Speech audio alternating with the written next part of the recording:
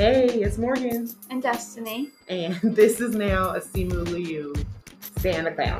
Oh, yeah, definitely. We had a fun week this week, deep diving into the MCU and losing our minds over Simu Liu.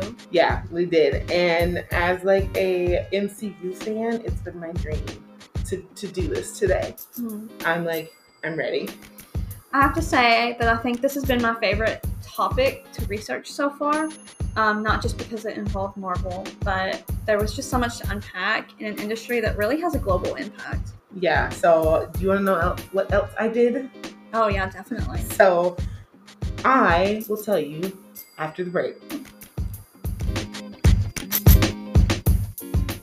All right, so we're back.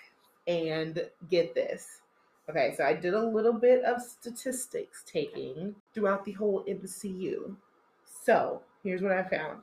There are 240 characters in the MCU universe that have been introduced with names.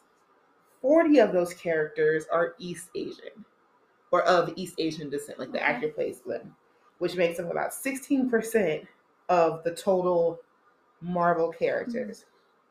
The Shang-Chi and the Legend of the Ten Rings cast includes for about 29 credited actors. So this is a little bit different. Like, this is how many people are credited, not how many people who have been introduced to us with names. So outside of that, there have been a total of 13 other East Asian characters within the main 26 movies and 3 Disney Plus shows as of today when we're filming November 19th.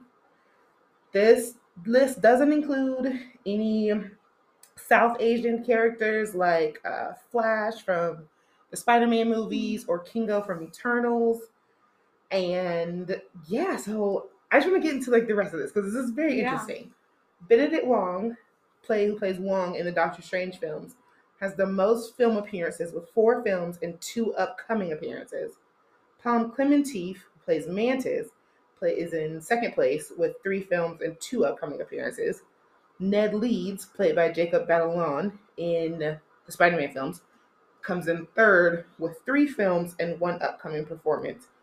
And last place is Hogun, played by, and if I say this wrong, I'm so sorry, Tadanobu Asano. He's from the Thor franchise. He has technically been in all 3 Thor projects, but he was killed off in Thor Ragnarok, so he will no longer be making any appearances. Maybe. Because Marvel never really kills off a character. But with all that being said, Jimmy Woo, played by Randall Park, actually has the most total appearances with 6. He's been in 1 Ant-Man film, The Ant-Man and the Wasp, and then he's been in 5 WandaVision episodes, technically giving him 6. Then, of that list, there's been 2 films that have been directed by people of Asian descent. There's Destin Daniel Cretton, who did Shang-Chi and Legend of the Ten Rings. He is American-born, half Japanese. I think he's also from Hawaii. And then we have the Oscar-awarded Chloe Zhao, who did Eternals. And she is Chinese, born in China, but has lived in America for so long and does have American citizenship. Interesting that both of those are brand new films. Brand new films. Yeah. Simu Liu as Shang-Chi has the most screen time with 1 hour and 33 minutes. And Alita Ogord, played by Michelle Yeoh from Guardians of the Galaxy Volume 2, has the least amount of screen time with 12 seconds. I timed it. And then both Gemma Chan and Michelle Yeoh have each played 2 different characters on 2 different occasions. Gemma Chan is in Eternals as Cersei and is in Captain Marvel as Minerva. And Michelle Yeoh is in Guardians of the Galaxy 2 as Alita Ogord and Ying-Nan, the auntie, in Shang-Chi and the Legend of the Ten Rings. Did a little more digging. So I found out, this is what I could find off of like the internet. I couldn't find everybody's ethnicities, but this is how it breaks down. Of all of the actors that I could find, 13 of them were of Chinese descent. 6 of them are from mainland China, 3 are from Hong Kong, 1 is from Canada, 2 are from the Americas, and 2 are from Great Britain. or hold British citizenship. Or yeah. Gotcha. 5 of them are of Korean descent. 3 are from America, 1 is from South Korea, 1 is from France, and is Pom Klementif, and she's mixed with Russian French. Mm-hmm. Then there's 2 Malaysian actors, but they primarily work in Chinese films, and that's where they got their recognition. There's 2 actors of Japanese descent, one that is from Japan, and the other that is mixed with Cantonese Scottish. Mm-hmm. I've never heard that mixture before. I've heard of it before. And there is 1 Vietnamese American actor and 2 Filipino American actors. Okay. Lastly, I'm just going to give like a rundown of the characters that we have. So we have Dr. Helen Cho. She's the doctor that builds Ultron's body. Mm-hmm. She's the one that wants to sleep with Thor. Yeah. Oh, yeah. Understandable, sis. Then you've got Wong from Doctor Strange. Hogun, who's Thor's friend from all 3 Thor films. He's dead. There's Mantis, who's known for Guardians of the Galaxy, but she's been in the later Avengers films, so Infinity War, Endgame. There's Alita Ogord, Guardians Volume 2, Minerva, Captain Marvel, Cersei from Eternals, Gilgamesh from Eternals, Ned Leeds from both the Spider-Man films, Casey, he's our newest addition outside of the film. He was in Loki on Disney Plus. There is a Black Widow who is credited, who is East Asian, even though she's not Scarlett Johansson. We have Jimmy Woo from Ant-Man and the Wasp and WandaVision. Then you've got 2 other little cool characters. There's very interesting. You have Dr. Wu and then Dr. Wu Jackie. I don't know if I'm saying that right, but they're from Iron Man 3.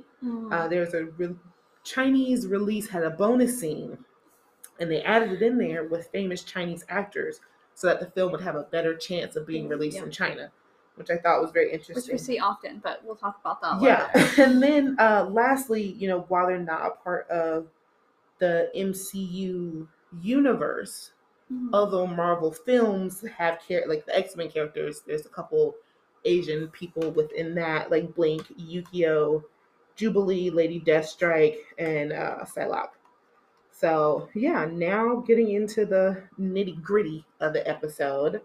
Do you want to run down the rest of what we're doing? Yeah, let's do it. So we're going to do an in-depth discussion over Shang-Chi, including a film background and a movie review, just getting our opinions on that.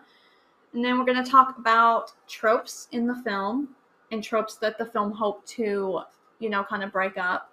Then we're going to talk about cast experiences while filming. And then we're kind of going to go into a little bit of individual research on the reception of Shang-Chi and then the fixing misrepresentations in the MCU. So, yeah. Another quick break? Yeah, let's do it. So, a little background on the film before we get into our discussion and review. Shang-Chi and the Legend of the Ten Rings is the 25th film of the MCU, and it released on September 3rd, 2021.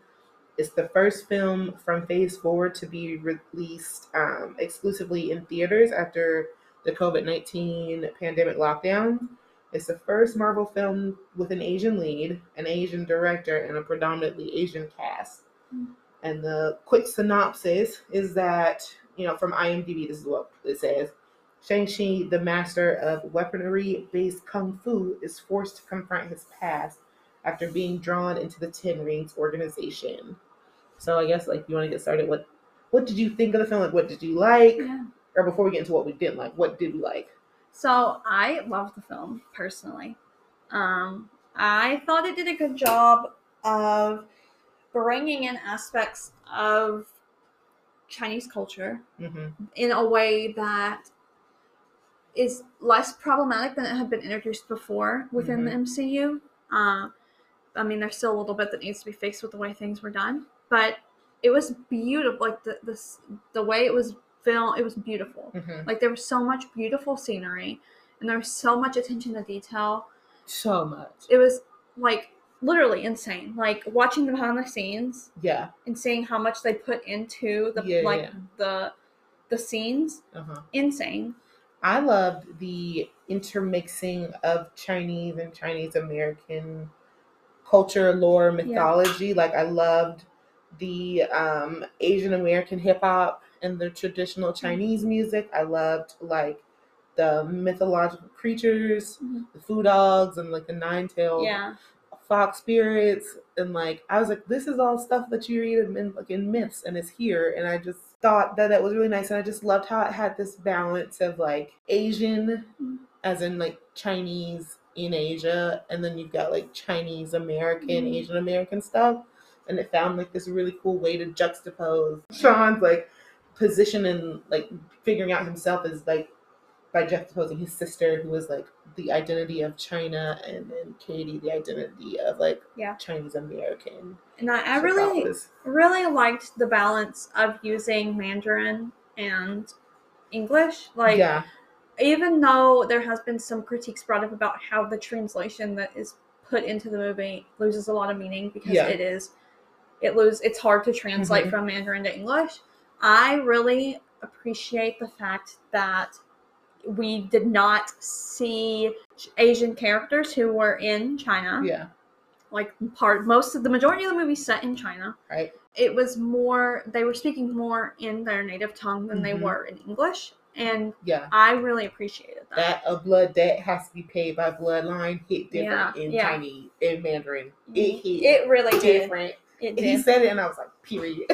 Yeah, and then there's the comment about the rice. It was like, he's like, his father is like, I've lived 1,000 years or something. But the way it was translated wasn't really accurate from what was being said.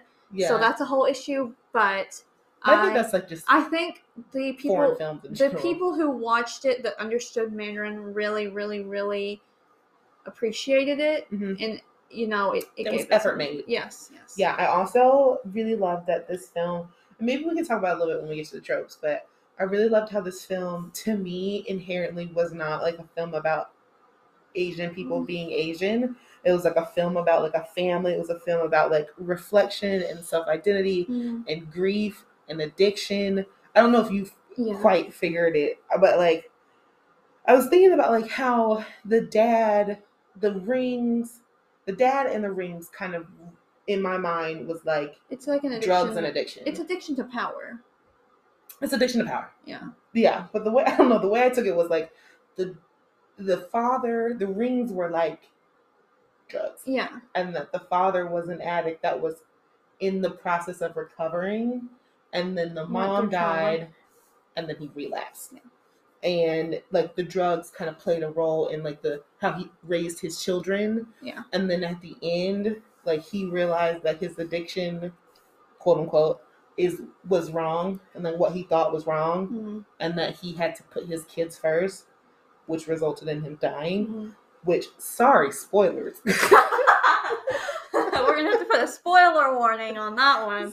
Well, spoilers. But no, I feel like the movie.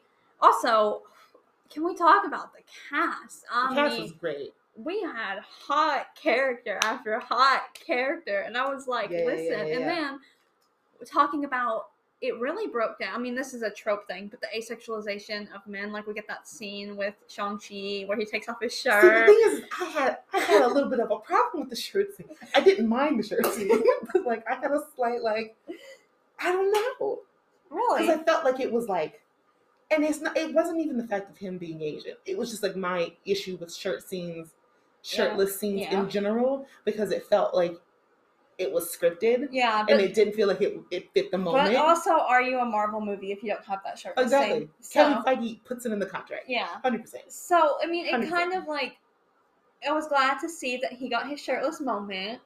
Love that. I mean, him. Like every other Marvel character, Marvel man. I also loved a moment that I loved and I thought was so funny was at the end when Trevor was like, "I'm not a threat." Yeah. It was like, perfect. That is perfect. I love how they pulled him into the movie, because based off of the past where he's played the character who was like a whitewashed like version. They addressing the whitewash. Yeah. And they were addressing that by bringing him in and making him play that character. And so it's addressing the past and saying, oh, this was not okay. and here's where we are now. Yeah, and I really appreciated that. I also really liked. There's two things that I really liked that were more from like the perspective of like the filmmaking, which was there was a couple things where I noticed where they paid homage to. So I don't know if it was just you, but the yellow suit that he wore when he was a teenager training reminded me of Bruce Lee in Game of Death, like that traditional Chinese, like the not Chinese suit, the traditional like yellow suit with the stripes. I didn't love, but loved the way that they pulled in like the treatment of the sister and like how that like that's a real thing in Chinese culture. I loved the Chinese fantasy genre called wuxia. Apparently that's how it's said. It's like a film style where you use martial arts through elemental building, like airbending and earthbending, and that's like a traditional like thing that they use in Chinese films. And I also loved. This is not kind of related to like China, but I just love that the film always showed like trauma through the perspective of Sean, and how there was a scene they were talking about how like the when the father they go after the guy after they killed him out, and when they go into like the little bingo parlor, the mahjong parlor, and they're like looking at when he goes in, and it's from his height. From his perspective and his height. Yeah. So when the scene wraps, you see it from his perspective, and I thought that was just like once again the attention to detail. The attention to detail. And also, I am gonna say it, Xialing, the sister. That girl. She was an incredible character. She is that girl. We get to see a very strong male lead juxtaposed by two very strong females. Yeah. And I mean, okay, not and the mama was that girl. And I mean, I'm gonna go for it and say that I know but based on the discussions that we have, how we feel about Awkwafina. But she didn't do bad in this movie. I felt like she was a really strong character. And she was. I have some issues with her character a little bit, and we'll get into that in a second. But I didn't hate her in this film. And I mean, we see strong women.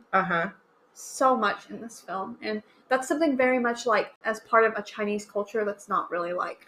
Yeah. But we see strong women, and it's incredible to see such a strong male character surrounded by strong women. Strong, I mean, across the board. Yeah. The mama was, if you gonna die, go out like that. And I love that we get to see how much his mom meant to him.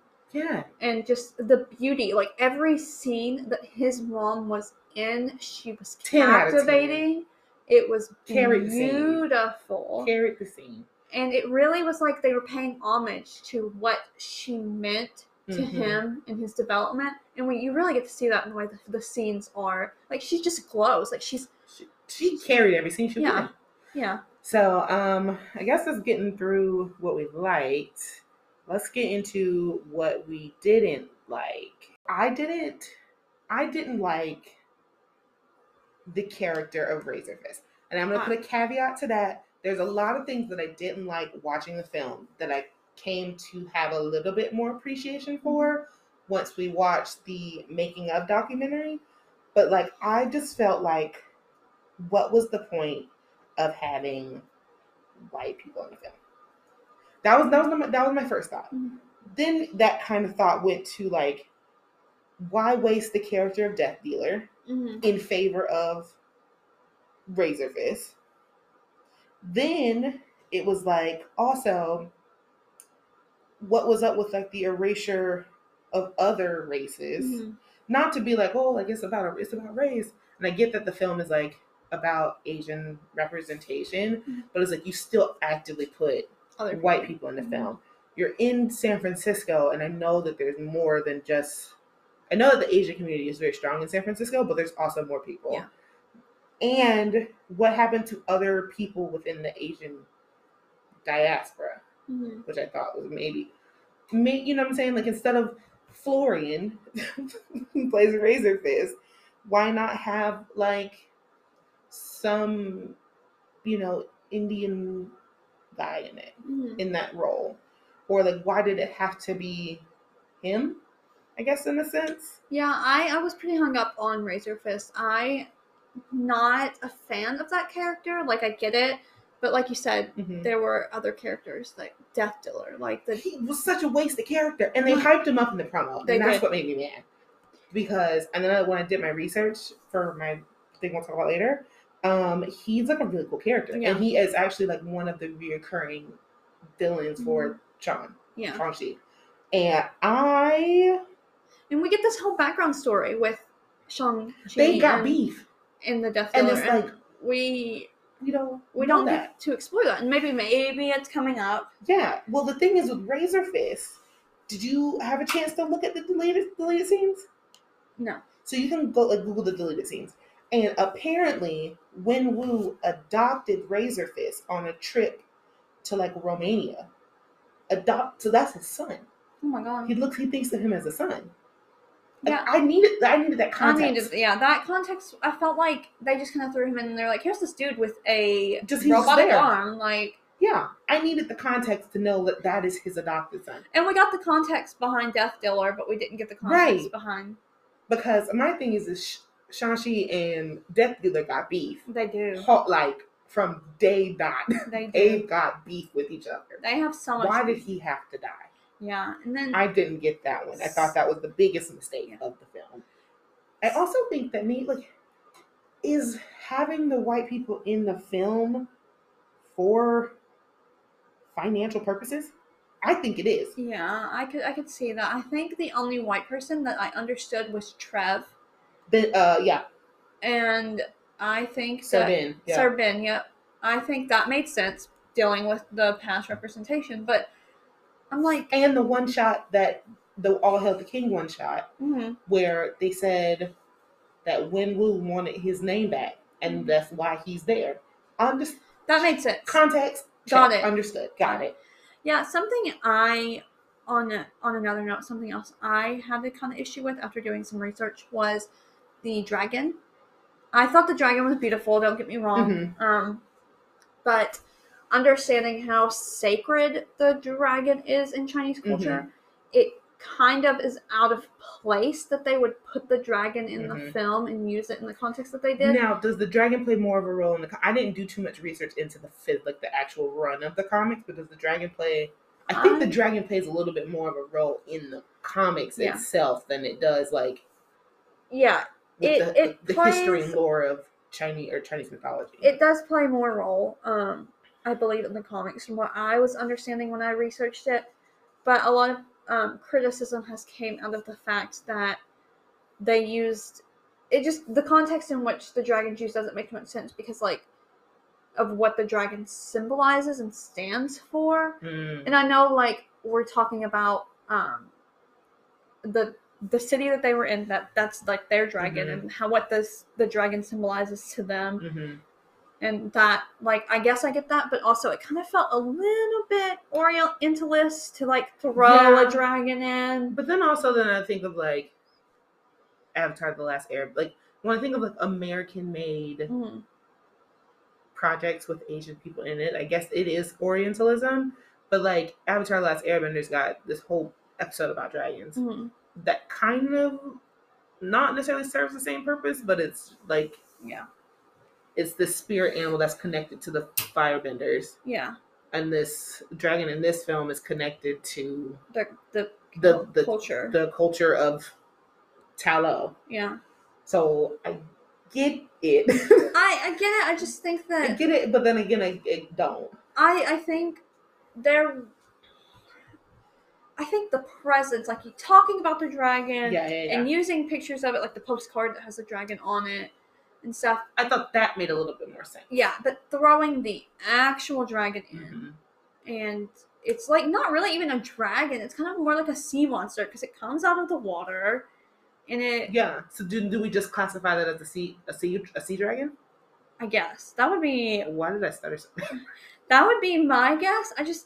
When you look at the bigger context, and you, will research what it just kind of doesn't make sense to throw the dragon in there. Another thing that I didn't like, and again, I came to appreciate it more from the Assembled documentary, was Sean wearing Jordans Oh my gosh. in the final battle. Yeah. It wasn't that he was wearing Jordans. It was that he was wearing Jordans in the final battle. Mhm. Because I was like, that is not appropriate footwear. that is not the Yeah. kind of shoes you want to wear into battle. Yeah.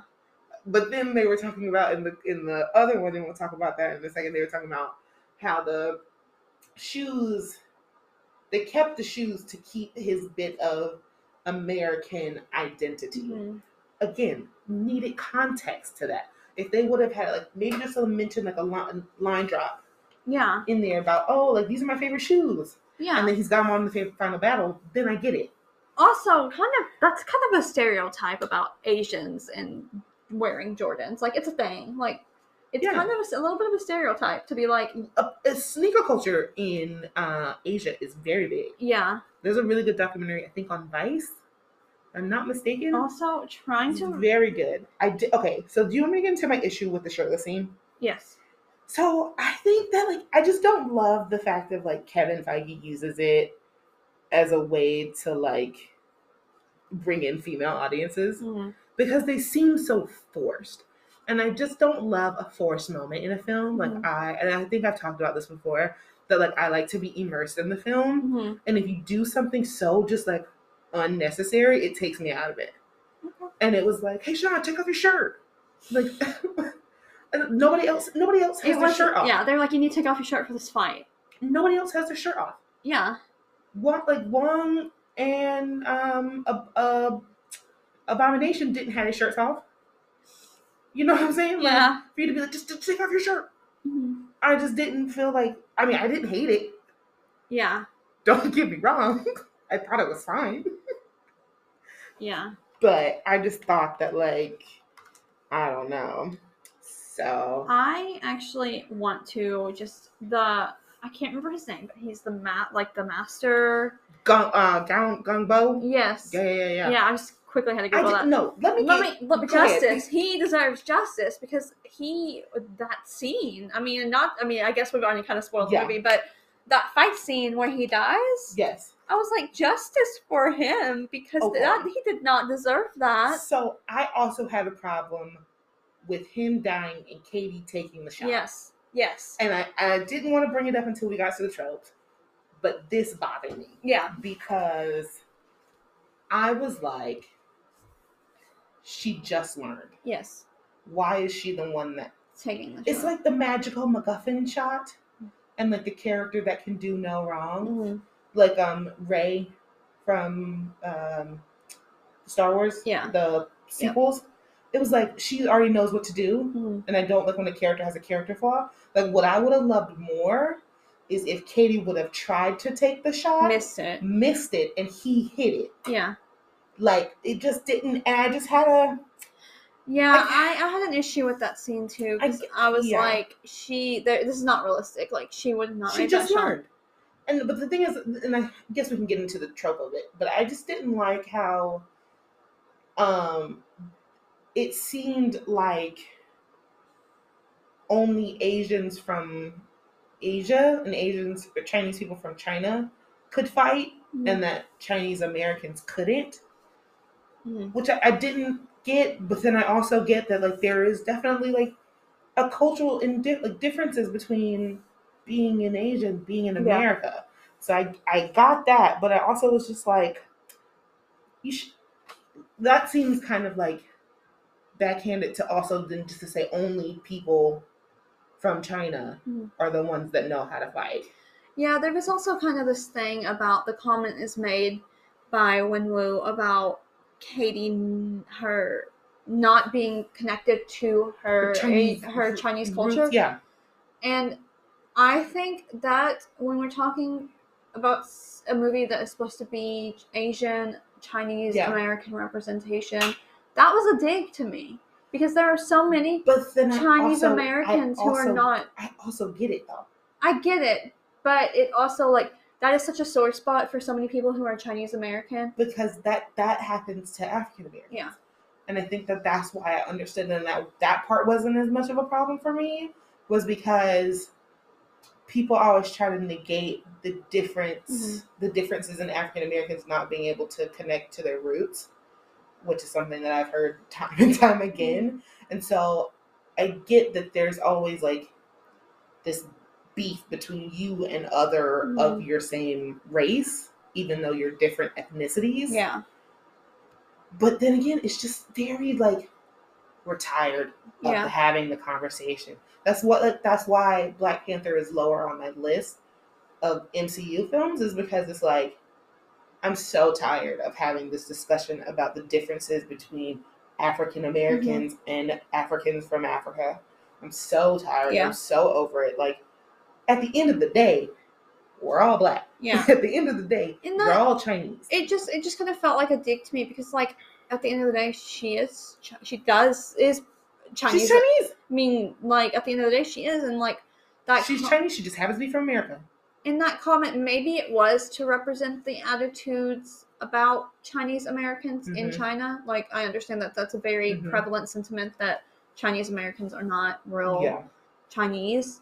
Yeah. But it for me, as not even I'm not obviously not Chinese. Obviously don't have any connection. But it felt like a dig to me, and I was like, why? Yeah. Like, why was that comment made? Yeah. So, I mean, I thought it was, I understood it, but it kind of bothered me a little bit. But you got into some tropes. Yeah. And I know I kind of jumped on your bandwagon a little bit. But do you want to get into your tropes that you did research on? Yeah, I definitely like to get into it, because let me tell you, when they sought out to make this movie, the first thing they did was they created a list of stereotypes and tropes that exist in film that they wanted to break down in this movie. So kind of on the surface level, and then we'll get into like ones that we previously talked about. One of the big ones was the trope that Asian women can't drive. I love that they squashed it. Yes, and so we see this squashed by Katie. Katie was driving. And actually, in preparation for this role, Awkwafina took drifting courses. And so literally was like submersed in drifting courses. But we see her drive multiple times throughout the film, in both a car and a bus. And I mean, the battle scene with the bus, she's driving while that's going on. And then, go ahead, baby driver. Yeah. And so she's really the only character we see driving. Yeah. And so I thought that was really interesting to see. She does some pretty cool, she has really cool action shots, which was really cool to me to see like a female doing these cool action shots. Yeah. And she's got some skilled maneuvers, and it's just great. So I would say they definitely squashed that one. They did a good job with that one. Also, the whole trope of all Asians know Kung Fu. This is kind of twofold.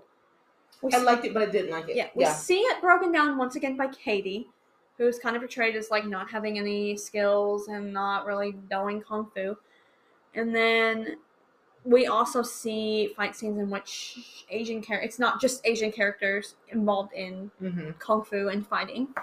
See, but then I also took that one as like, again, watching the assembled, and we'll get into that in a second, was that like, it wasn't just like Kung Fu. Like, it wasn't like, I feel like Kung Fu is the very like Americanized version of karate. Yeah.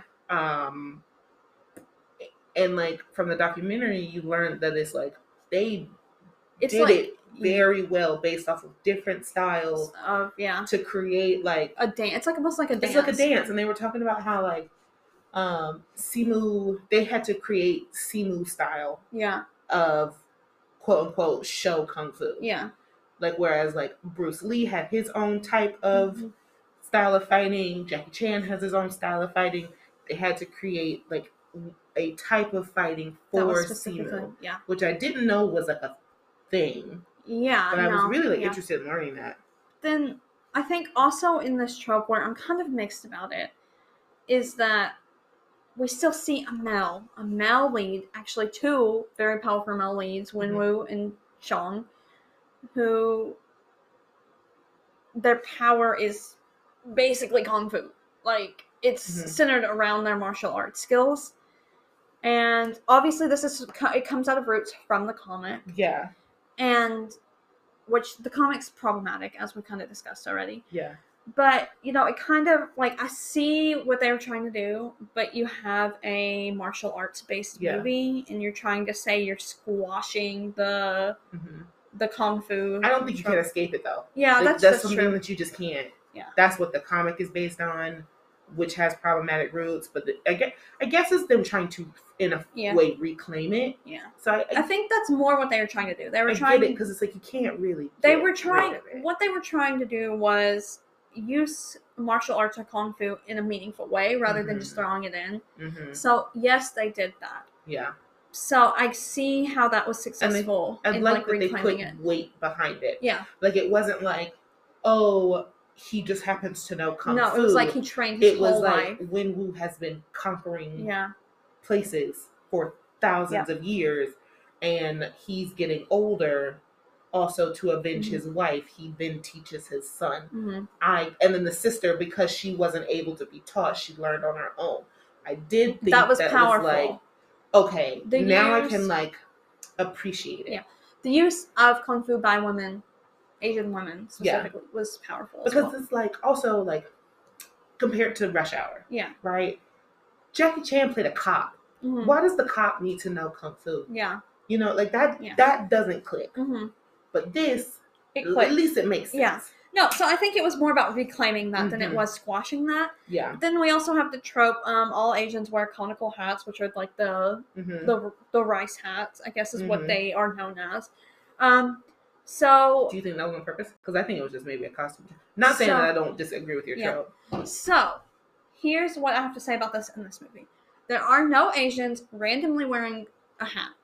So we have a few scenes where their mom, specifically, is wearing the conical hat. We see her with the mask and the hat.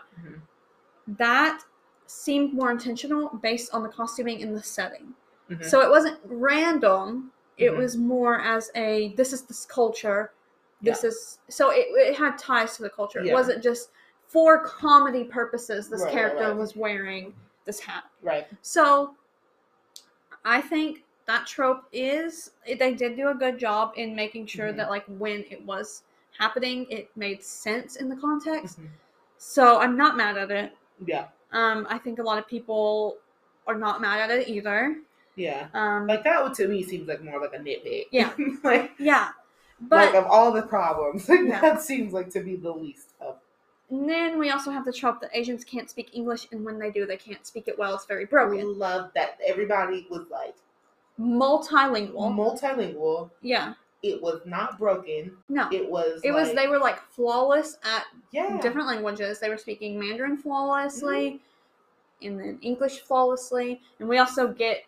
But I also loved that when like Katie was talking, you could hear the Americanness in what she was saying.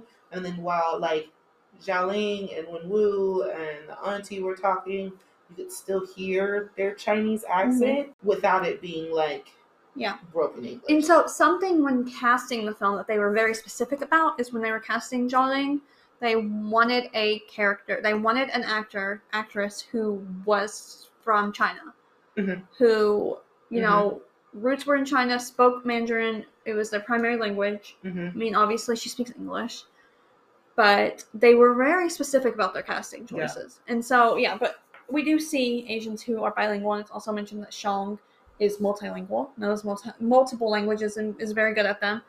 So I think we squashed that one. I think that one squashed. I thought it was like the casting was impeccable. It was. I don't think I've ever seen like a better cast in MCU. No, it was so well, like it was so thought out. Thought out, and it wasn't one of those where like. They casted the lead and everything was focused around him. It was like, we're casting these people because they're right for the role. And somebody said that they felt at times that like, even with Simu being the lead actor, he even took a backseat to some of the other characters. And I'm like, he did. I feel like it wasn't, yes, it's Shang-Chi, but I feel like we really got to see the other characters. And I really liked that. Also, you can't waste Tony Leung and Michelle Yeoh. No. You know what I'm saying? You can't expect them to take a backseat. And also, I love that on set, they were all, like, fangirling over them. They were like, oh, my God. But, anyway, He looks so good to be 59. Yeah. I didn't know he was 59. Yes, he is 59. 59. He looks so good. I mean, like, so good. And I kind of, like, at the beginning, I was like, oh, he really looks good for his age. because the girl that Fowler Chin is younger, the one that plays his wife. She's really young. She's younger. Yeah. And so I was like, he looks good. Yeah. To be 59. Yeah. And then kind of going into the tropes we've already discussed, we see Xialing as kind of, so there's debate about whether she's the dragon lady or the damaged ninja girl. So I think we first kind of see her as a dragon lady. We see her as in our first interactions with her, or the fight scene with Shang, we see her as kind of this dominant woman who is like dangerous and, you know, she's skilled in martial arts, she has no empathy for anyone, and kind of we see at first that it's kind of led to believe that she doesn't really have any empathy for her brother because of their, and it's later revealed that she feels that way because of their past. So then as the story progresses, we learn about her background and the trauma she has, and I don't think that trauma is out of place, considering we see Shang-Chi also presented with trauma. That's why I can't say that she is a damaged ninja girl, because it's not just her. Yeah. Because I feel like in the damaged ninja girl, it's everybody around her is fine. Yeah. And just that one character's got damaged. Everybody was mentally screwed. Yeah. And then also, she kind of doesn't fit into that because that whole never really the star of the movie, where I kind of feel like she has her moments. And I also think that, in my opinion, they are setting them up to be a brother-sister duo in the MCU. I'm ready for it. And so I really, really think that while there are hints of this trope with her character, I don't know that she encompasses this because of the way that Shang-Chi is presented beside her. Well, the thing is, like, can you even really call her a Dragon Lady because she wasn't a villain? Yeah. She wasn't a villain, and then also she was never, none of the characters were overtly sexualized in the, like, and I think that the thing is also, like, how do you feel about the Katie Shawn thing? I think that they're setting them up to be together. I do too. But, like, was that the point of them not having them together? Or, like, was the, like, was there a point in making him asexual? Or, like, was that, like... I didn't take it as that. No. I think the end of the movie really set it up for them to get together. Yeah. So I don't think it was them portraying him as asexual. I think it was more like, he's got other things to focus on right now. Let's work on yourself. Yeah. And then moving into Wenwu, Shang-Chi's father, we kind of see in the background of this character, who is referred in the comics as Fu Manchu. Yeah.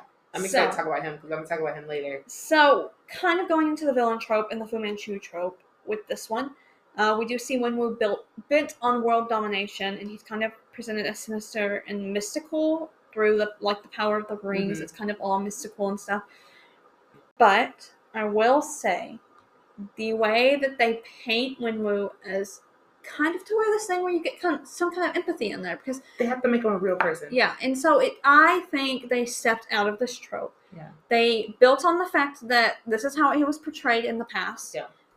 But here's the depth and the meat behind this character, and here's why he's not. They didn't make villain. World domination his whole MO. Like, they gave him purpose behind that. And it was like avenging his wife. Well, they even said in the beginning that, like, he was hell-bent on destroying the world to begin with. But then he got really, like, what else was he going to conquer, number one. Number two, he started to feel lonely. Then he went to go to Talo, met his wife. Then we get the rest of the movie. So I felt like it was just very, like, we get why he is the way that he is. Yeah, so I will say, I don't see any explicit tropes in here. I think if you reach, you could make some connections. But at the end of the day, I think that if you could still make those connections, but also in the same way, you can't make those connections without kind of breaking them down.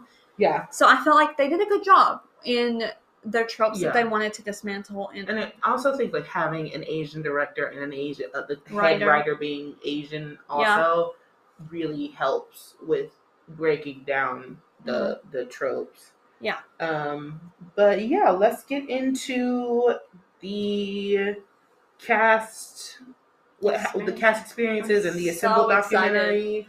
Yeah. Getting into the cast experiences and the assembled documentary. I think we watched both. We watched that. Yeah.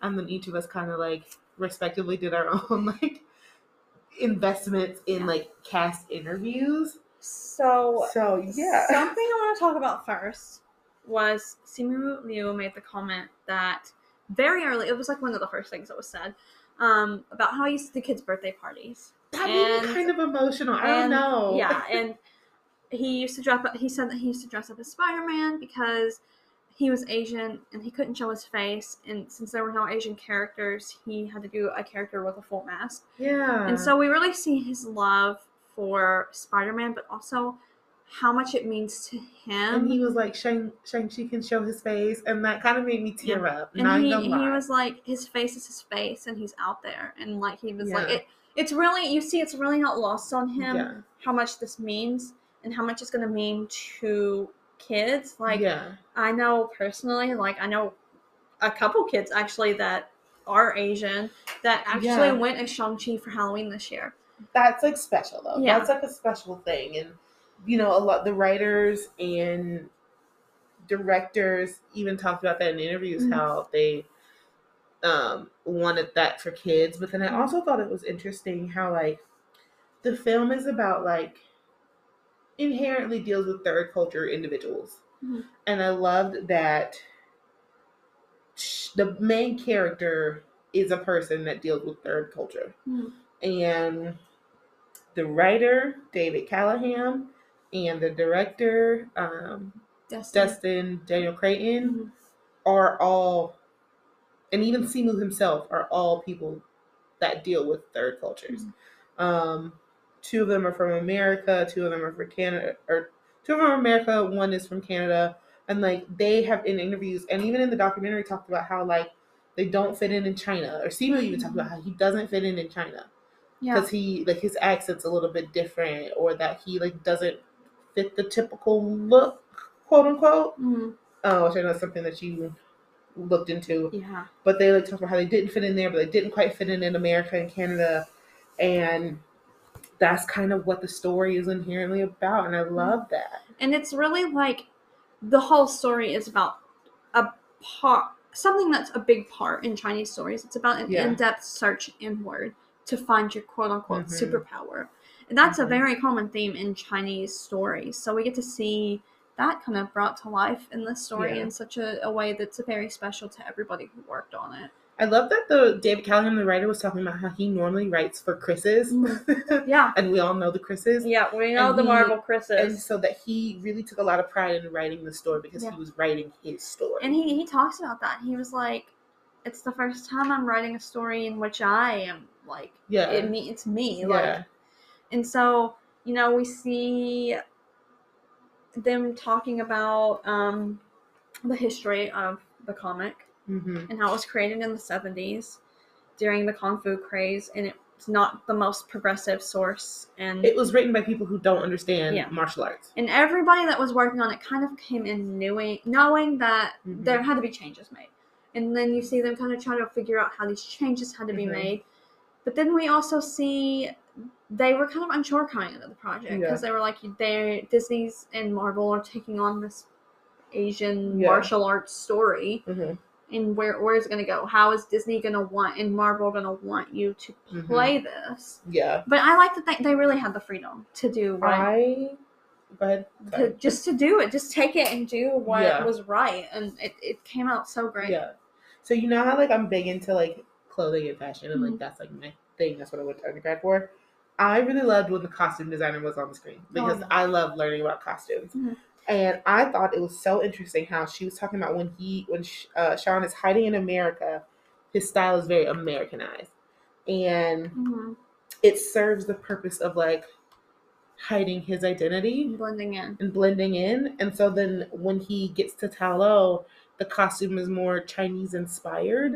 And that like it's him opening up to his true self.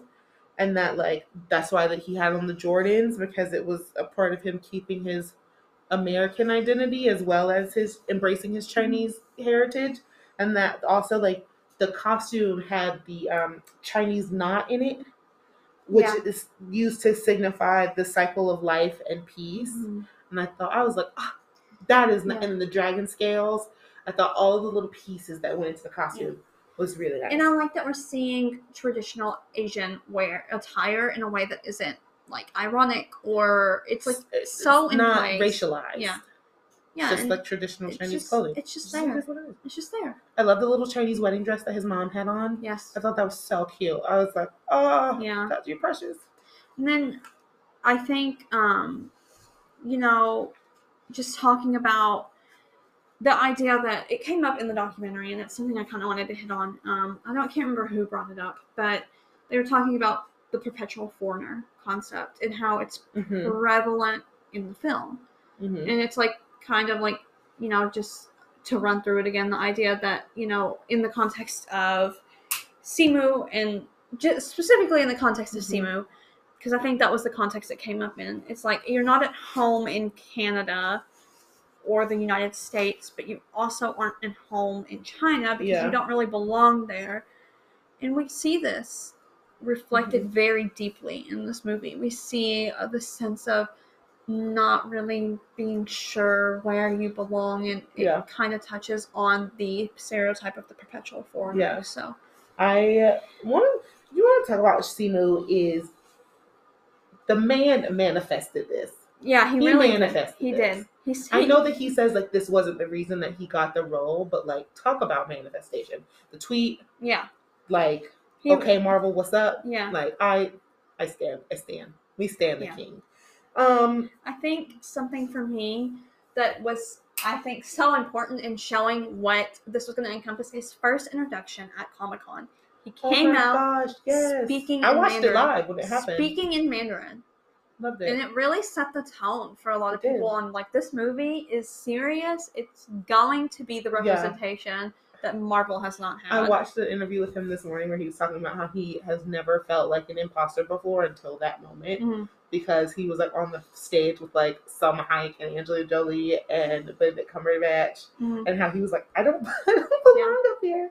He's so down to earth. Yeah, but I did like going back to like what you were talking about with like the stylistic choices of the film. I loved that the bracelet, the 10 rings, were based off of traditional Chinese martial arts training bracelets. And so, they moved away from the actual rings because of the whole Thanos thing. They didn't want to do the rings again because it was already something kind of done. So they decided to do. They spent a long time trying to figure out. Do you what I also thought of? Okay, so at the end when the rings they turn gold and they start like floating around Sean's head, I thought of Sonic rings. Yeah, but then it also makes me funny. It's funny because Sonic is a Japanese entity. Like let's keep that with the Asian representation here. I love that. I also I have some deeper theories, but you haven't seen Eternals yet, so we're not gonna No, it's okay. You can unpack them. I think that there's some something going on with the 10 rings and the 10 Eternals. And I'm not gonna spoil the film for you. I'm not gonna do it. And so I also want to pull some stuff. I watched a lot of interviews because I got very deep into the cast experience. Yeah. And they really almost in every interview the characters talk, like the actors who played the characters talked about the representation and especially those actors and actresses who were in the Americas, like the States or Canada, specifically talked about growing up not having that representation. And Simu Liu actually makes the comment that you had the only characters they really had were the ones who wore masks. And then you had the occasional Power Ranger, which is problematic. The Power Rangers, the history of the Power Rangers, problematic. Well, the thing is with the Power Rangers, I think there was cultural differences and a misunderstanding of culture. What happened with the Yellow Ranger being Asian was a miss. I don't think it was on purpose. Yeah. I think it was more of we don't quite understand that. You know how people in other countries be like, oh, why are Americans always talking about race? Why are Americans always talking about race? And it's because America is built on race. The foundation of American is built on race. Yeah. So race will always play a factor. And other countries don't understand that. And so it was a big deal for us because that is something that we always have to deal with. Yeah. Whereas other countries, you don't have to deal with it in Japan because that's where Power Rangers are from, because everybody that's there is primarily Japanese. Mm-hmm. You have to deal with more like class differences Mhm. versus like racial Yeah. differences. Sorry, side note. No, you're good. But they all kind of speak on the representation, and but also it was brought up by several of them that this movie, it's not, representation isn't just about seeing someone who looks like you, but it's about also seeing your culture. Mhm. And I know we talked about interviews about where Simu has specifically spoken out about reclaiming Chinese food, and so I think the film does a good job of showing this culture in a way that is beautiful and very representative of like certain aspects of the culture. So it was nice to see like the cultural representation, not just I loved it. I mean, it's kind of like I talked about earlier, like with the mythology and them using like the 5 foundational elements within Chinese cosmology. Earth, wind, earth, water, metal, fire, and wood, and how like the elements live in harmony, and that was like the basis of Ta Lo. And I thought that was like really powerful compared to like his father, and then we get into like the Tai Chi and the Wing Chun with the other like other different like regionalized martial art styles.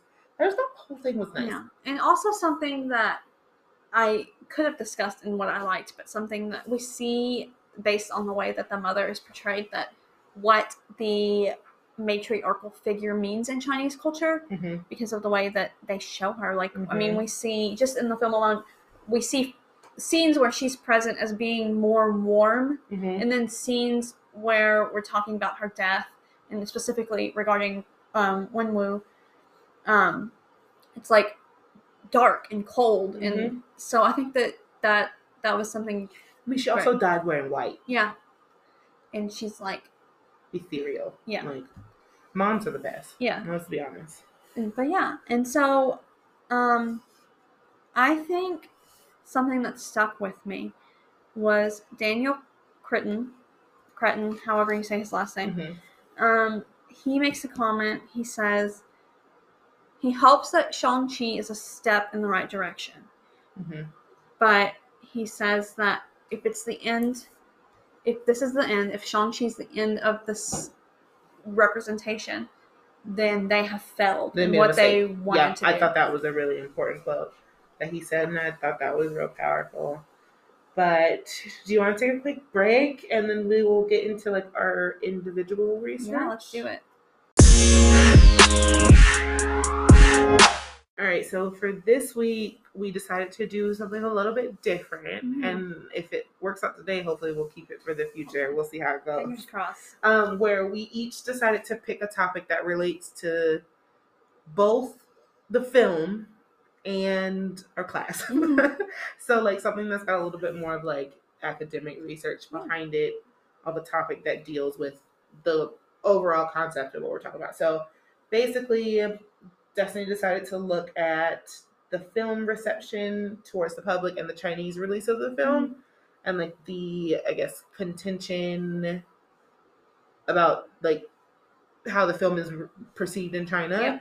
And then I decided to look at the misrepresentations of Asian representation within the Marvel Cinematic Universe as a whole, and like how that started and why it exists and how we deal with it today. So do you want to start? Yeah, I'll get started. Right. So, like you said, for my research, I looked at the public reception of Shang-Chi, and kind of in that wanted to talk about the Chinese release or lack thereof of Shang-Chi and perception amongst Asians. So, kind of first of all, for a little bit of context on the movie and its success thus far, as we've discussed, the film was directed by Destin Daniel Cretton and written by David Callahan. And, both of them are biracial American. They are Asian biracial. And so development on the film kind of started in 2001, but didn't gain traction until 2018 when David Callahan and the other writers were hired. So we see the film grossed $427.3 million worldwide so far. These numbers are not like up to today. It was like from like last week when I did the research. And it's the 7th highest grossing film of 2021 so far. It's the 22nd highest grossing film in the Marvel Universe. Rotten Tomatoes gave the film an approval rating of 92%, it was like a 7.5 out of 10. Metacritic's averaged the score of the film as a 71 out of 100, claiming it to be like generally favorable. For audience scores, Cinema Score gave the film an A letter grade on a scale of A plus F. And Post-Track reported 91% of audience members gave the film a positive score, with 71% definitely recommending. So that's just a little bit about the film reception worldwide, excluding mainland China, which we're going to kind of get into. So outside of the US, the film has had a lot of success in a lot of global markets, including all throughout East Asia, but this is excluding mainland China, as it has not been received very well at all among this market population. This has a lot to do with the restrictive film market in China. So a little bit about the film market in China, because I was trying to figure out why it hadn't been released in China, and a lot of it has to do with the history of the market. So the Chinese government restricts what can be shown in China. They have literally have censors that they are employed, like individuals that are employed in China, that their whole job is to censor the market.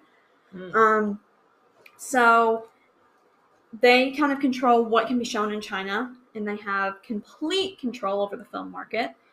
So this is done with the purpose of giving the Chinese government control over how Asia can be depicted, and especially how the government can be depicted and what's said about the Chinese government and the Communist Party. So basically, if you want your film shown in China, you have to address the demands of the censorship, which we see in films, which I'll talk about in a second. A lot of critics of this method of censorship from China have argued that this is giving China a lot of control and leverage over Hollywood, and the fact that if you want your movie to be shown in China, which is such a big market, you have to put what they want into the scene. So they're kind of like film police. We see a lot of movies in China that are censored either by having scenes removed or different or extra scenes added in. So we see this in Iron Man 3. So this scene's added in for Chinese release. On the more extreme scale, a film may not even be allowed to be shown in China. So I was trying to keep it relevant to the MCU. So Iron Man 2 actually was not allowed to be shown in China. It was censored completely. It wasn't released in China. Another factor that plays significantly into this is China's pushback to Western influence culture, which is most strongly seen in censorship of films and books, so much so that they have a quota set in place allowing only 34 foreign films, to be released in the country every year. Mm-hmm. So that's crazy. What does this mean for Shang-Chi? As of October, Shang-Chi still hasn't been played in the Chinese box office. A couple of factors might play a role into this. It's very unclear in the research what actually plays a role in this, because a lot of the articles are just from news sources, and a lot of them are not really what I would consider credible news sources. But I found research about the bigger picture of the Chinese box office and kind of included into here, so I'm kind of just theorizing. But one thing that came up a lot was Simu Liu made specific comments about China, in which he spoke out against the Communist Party. So I realized at this point we need a little bit of more background on him to understand where this criticism is coming from and understand why China's not the biggest fan of him. So Simu was born in China at the age of 5. He immigrated with his parents to Ontario, Canada. And so he's openly spoken about his parents' experience in China, telling kind of telling the stories that he was told as a child and about how his parents were treated, and he actually compared China to a third world country and said people were starving, and the Communist Party was kind of this agent of power, and criticized the Communist Party. But he also talks about his parents' decision to leave China to give him a better future. Like, that's kind of the context that came up in. And then he also has had several tweets in which he is calling out China specifically for its censorship. He kind of said that China was immature and out of touch because of this. And, China has openly criticized him for making these comments. I know that if you go to find the video about where he spoke out about what his parents had to say, you cannot find the video anymore. And his publicist actually refuses to comment on anything that he said about China in the past. So if that tells you anything about China's reach and the fact that the links of what they're going to make sure that this gets released in China.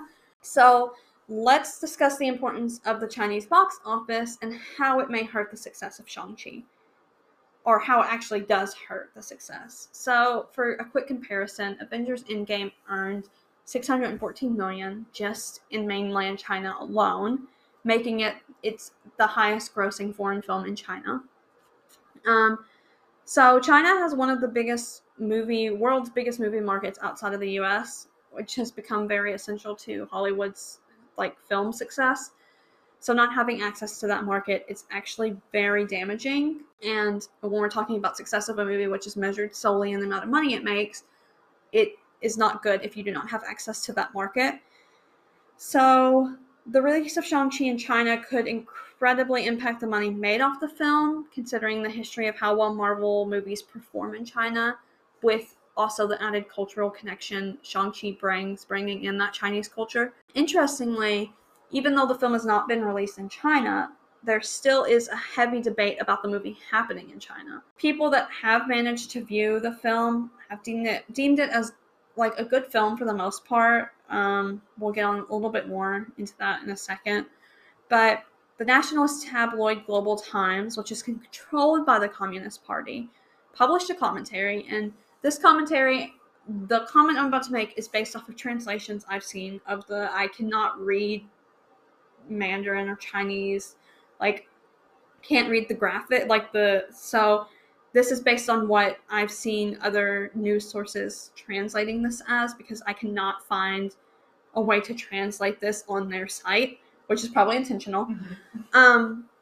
But they have made commentary about the racist origin of the characters of Shang-Chi in the comics, which we've already discussed, and we know it's very problematic.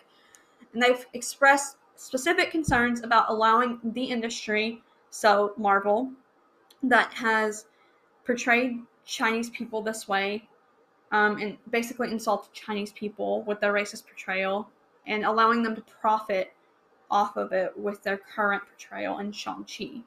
So, if we're being honest, this also comes at a time when China is experiencing a widespread tightening of the film market. So, all of this can be taken with a grain of salt, because I'm not really sure if this is contributing to it, or it's just this bigger thing that China's restricting their market. Something that may play into the reception of Shang-Chi in China may actually just be Chinese beauty standards. Something I want to clarify by saying he's obviously very good looking, yeah, as we've discussed. Yeah. So this is not a dig at him, but Simu Liu doesn't necessarily meet the standards, their beauty standards in China. And he's not someone the Chinese audience would necessarily want to see on their screen and go to the movies to watch. So, with the clarification that he's very good looking, compared to Chinese beauty standards, he's just an average looking Chinese man. And their preference is someone that kind of has a slimmer face, bigger eyes, less built. Think of a typical K-pop male when you're thinking of this. That's kind of the beauty standard. And, in comparison to the American market, where we like to see the average man, which I'm putting in air quotes because are Marvel actors really average men? I mean, debatable, but we like to see the average man on our screen. That's just not what the Chinese film market is into, So we're also kind of lending ourselves here to the point that Hollywood keeps feeding China Chinese American movies, which don't necessarily click with Chinese audiences. So, Hollywood movies, including Shang-Chi, are almost unilaterally focused on, movies that are focused on Asian culture, Chinese experience. They're unilaterally focused on the Asian American experience, which is not of interest to the Chinese population because it's not their experience and it's not really relevant to them. So we need to be careful in saying how great the film would be for Chinese individuals to view because it's not necessarily about them. Many individuals in China do feel it's riddled with Orientalism. So yes, the movie has Chinese elements, but it's not Chinese.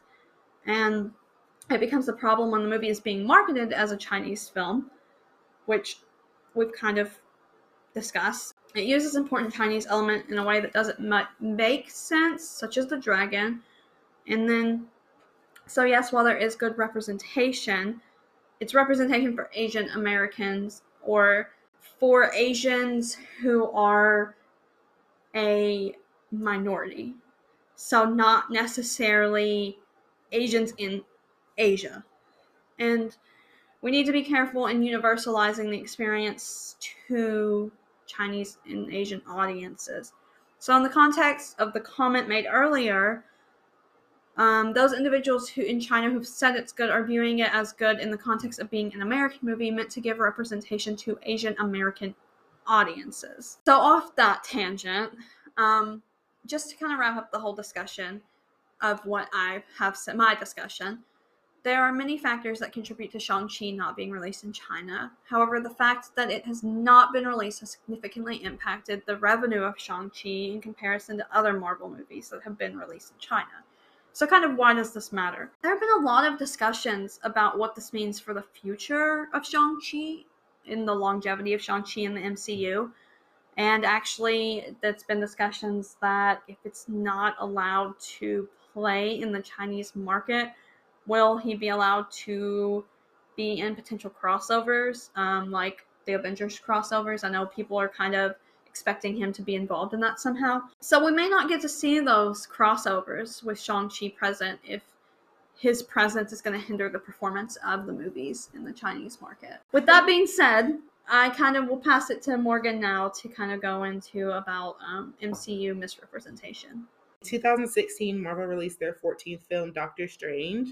And so I'll connect in the end. So just hold on a second. I'm hanging in. It's the story of neurosurgeon Stephen Strange going on a journey into the world of the mystic arts. And in an effort to address the Orientalism and racial stereotyping in the comics, Marvel Studios made some very interesting character choices, especially in particular to the Ancient One. In the comics, the Ancient One is based on the stereotype of Fu Manchu.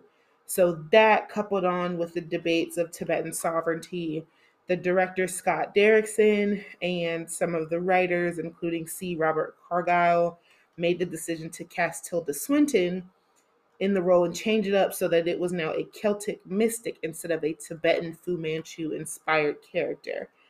Later on in some interviews I watched, the director made comments that he actually wanted to cast an Asian woman in the role, but then he felt like that would be pandering to the Dragon Lady stereotype. But back kind of to my point is, while trying to address the racial stereotypes with and not alienate the Chinese audience, the production team created another issue.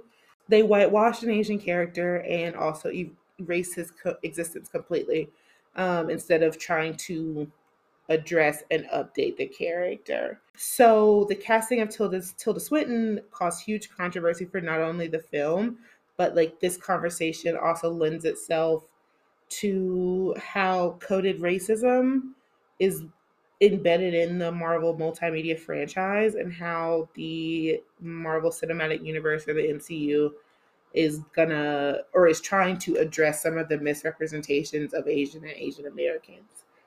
So again, probably wondering how all this relates to the research that I did.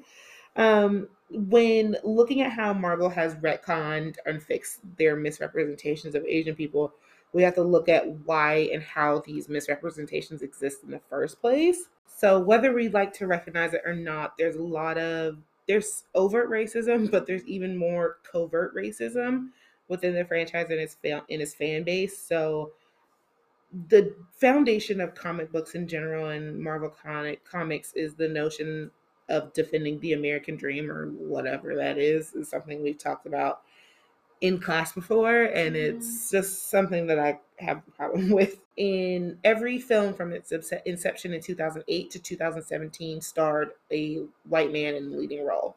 And by doing this, Marvel pushes the idea that one, the American dream only applies to white men. Two, that the only story worth telling is the story of white men. And three, that only white men can be heroes and save the day.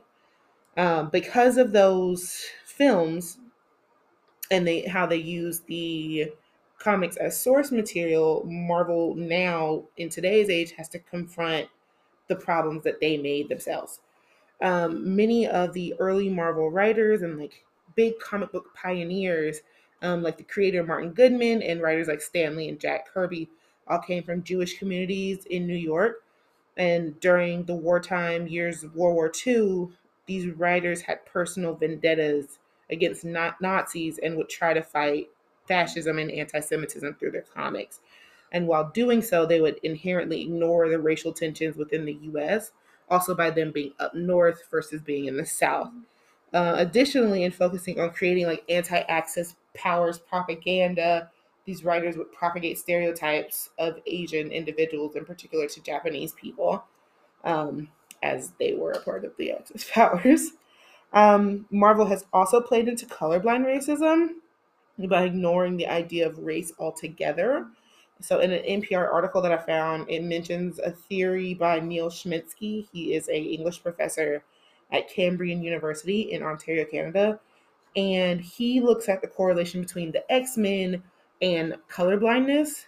And Neil suggests that while the X-Men were created to promote acceptance amongst all people, by the creators using primarily white, primarily male characters, it allows the general white male audience to appropriate the struggles of marginalized people.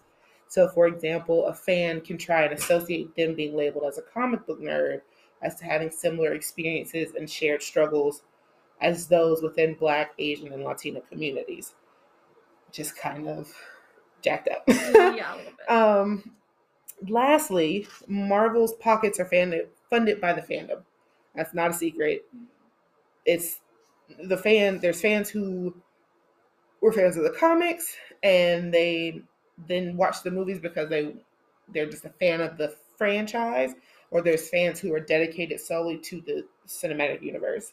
But due to the overwhelming whiteness within the fandom, covert and coded racism have a huge influence in what gets portrayed on the screen. It's symbolic consumption. It's based on Pierre Bourdieu's theory of cultural capital, in which fans create an economy in which people invest in to create capital. While this kind of is like a generalization, fans believe that they have ownership over the characters and their stories because it resonates with us. And I can even, I mean, I call myself a Marvel fan. And like Storm is my favorite character. I just love her as a character, and I feel like her story kind of resonates with me. So I understand it from that perspective. But, you know, because they hold ownership over what the character is, what's comic canon in the comic book becomes law. And that's like Bible. Doing this, that kind of helps my point. By a student at William and Mary. Her name is Ashley Richardson, and this was in her undergraduate thesis.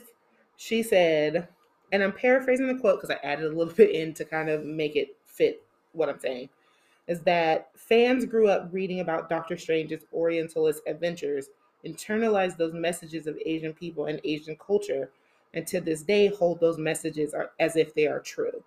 While the Marvel comic book fandom isn't a monolith, the overwhelming whiteness of the fan base is prevalent enough that it is deemed acceptable when fans are angry when the system contradicts white racial logic.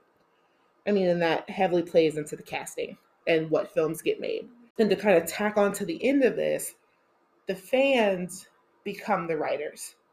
And that's something that's happened before. I mean, most of the directors of the films say that they are fans of the comics. And that's what kind of ultimately leads to the misrepresentation, is that those beliefs and ideas that we get through media, through Marvel itself, is what leads to creating more misrepresentations. So, kind of with all that being said, here are the examples that I could find of Marvel retconning, or the MCU retconning and addressing the misrepresentations of Asian and Asian Americans. The first one is kind of the easiest to go through. There's the character of Ned Leeds. He's Spider-Man's best friend. In the comics, he is white. And in an effort to create a more diverse coming of age film, they casted Jacob Batalon, who is Filipino American. They also casted Zendaya.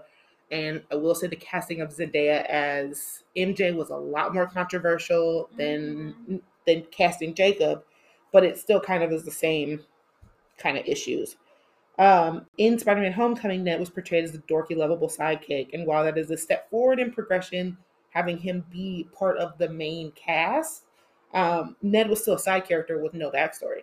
And in the sequel, they kind of addressed that by giving him a little bit more depth and implemented the relationship with Betty Brant, who is actually his wife in the comics, which I found to be very interesting. The second instance deals with the film we just watched and we reviewed.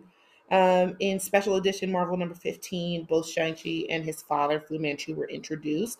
Like we talked about before, Fu Manchu is the racist stereotypical character that is used to represent fears of yellow peril. And when it came to the film, we've already talked about this, so I won't go too much more into detail about it.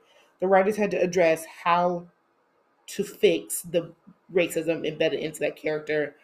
The character was rewritten to be, his name was James Zhu in the character in a separate run, but he was still very racialized and stereotypical of that Fu Manchu type character.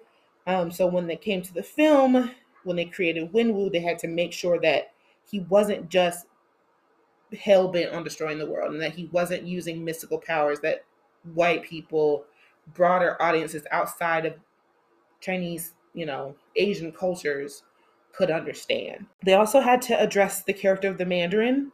So both in the one shot, All Hail the King, and the film, the writers made sure to note that the real leader of the Ten Rings was insulted by the name, comparing it to Mandarin's The Fruit Cup and the Chicken Dish, and that he wanted his name and identity back. So that's that one. The third is the Doctor Strange saga, but I've already gone through that. And then last but not least is the latest MCU film, Eternals. I know you haven't seen it, so I'm going to try to keep this as spoiler-free as possible. While race never played a factor in the characters themselves, the exposure of diverse people played a significant role. Gilgamesh, played by Don Lee, subverts all Asian stereotypes by being an Asian man who is in a deep relationship with Thena. And while it's not explicit if the relationship was romantic or platonic, there's still pure love there. Cersei, on the other hand, though she is somewhat demure, it's on purpose. She's a nurturer, she's a thinker, she holds compassion for people. And while both of her partners, current and previous, are white, which I had somewhat of a problem with, it's still used to juxtapose the question of the film. Does one choose the Eternals or does she choose humanity? Also, oddly enough, the first sex scene in the Marvel film was between a Chinese woman and a Scottish man, and it was something. So, moving on. While the representation for the characters were really, really, really good, there was one scene that doesn't quite hit the mark, in my opinion, even though I know that Chloe Zhao and the team of writers had very pure intentions. Phastos, who is the first gay superhero, who is the quote unquote technology eternal, is hinted at being indirectly responsible for the atomic bombs that the US dropped on Hiroshima and Nagasaki. And while it does work for the storytelling purposes, it kind of waters down the severity of the wartime atrocity for the sake of plot progression. And, to use mass deaths and the lived trauma of so many Japanese people for a fictional character's character arc seems a bit exploitive. And then to like further place the blame of all of that on the head of a gay black man, when we all know that the atomic bombs were the brainchildren of white men, multiple white men, it's kind of in poor taste and it's kind of careless. So yeah, that's kind of what I did my research on. I found like a lot of stuff. Yeah, there's a lot of information you found there. It's so fascinating. Yeah, so I guess kind of to start wrapping up, what do you think, like as an overall whole, like what did you take from this film? What did you take from your research? Why do you think Asian superheroes are important? Kind of like. Yeah. So I truthfully think this film was a great experience. And I think digging deeper into this film for the purpose of this class was also great. It gave me so much context on this film to really recognize the importance of this film. And so based on the research, I mean, I think like it's summarized best by what they already said in the Assemble documentary was it's a step in the right direction, but it can't be the last step. Yeah.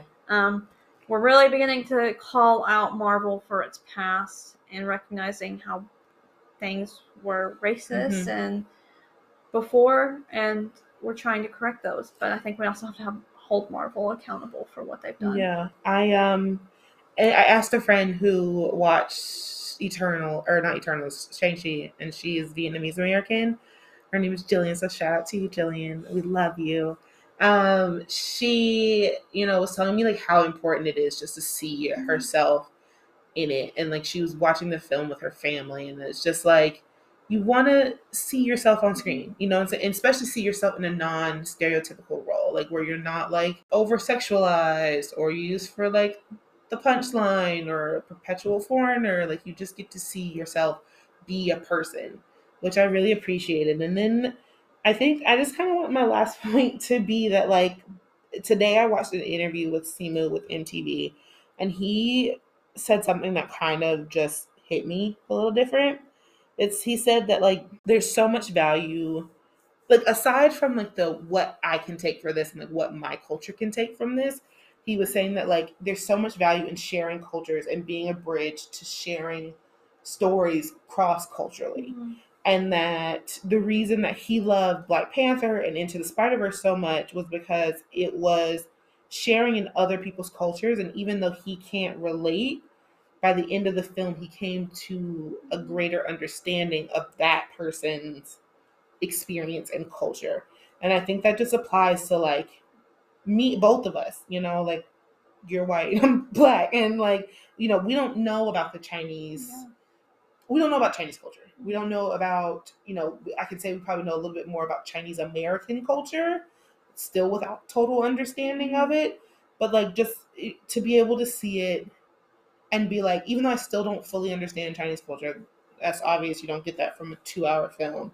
But like I have a little bit more understanding and appreciation for it, which I really appreciate. And it's not lost on me how important this is going to be to younger generations. Like literally had a trick-or-treater come to my apartment dressed as Shang-Chi. Oh. And he was so excited about it.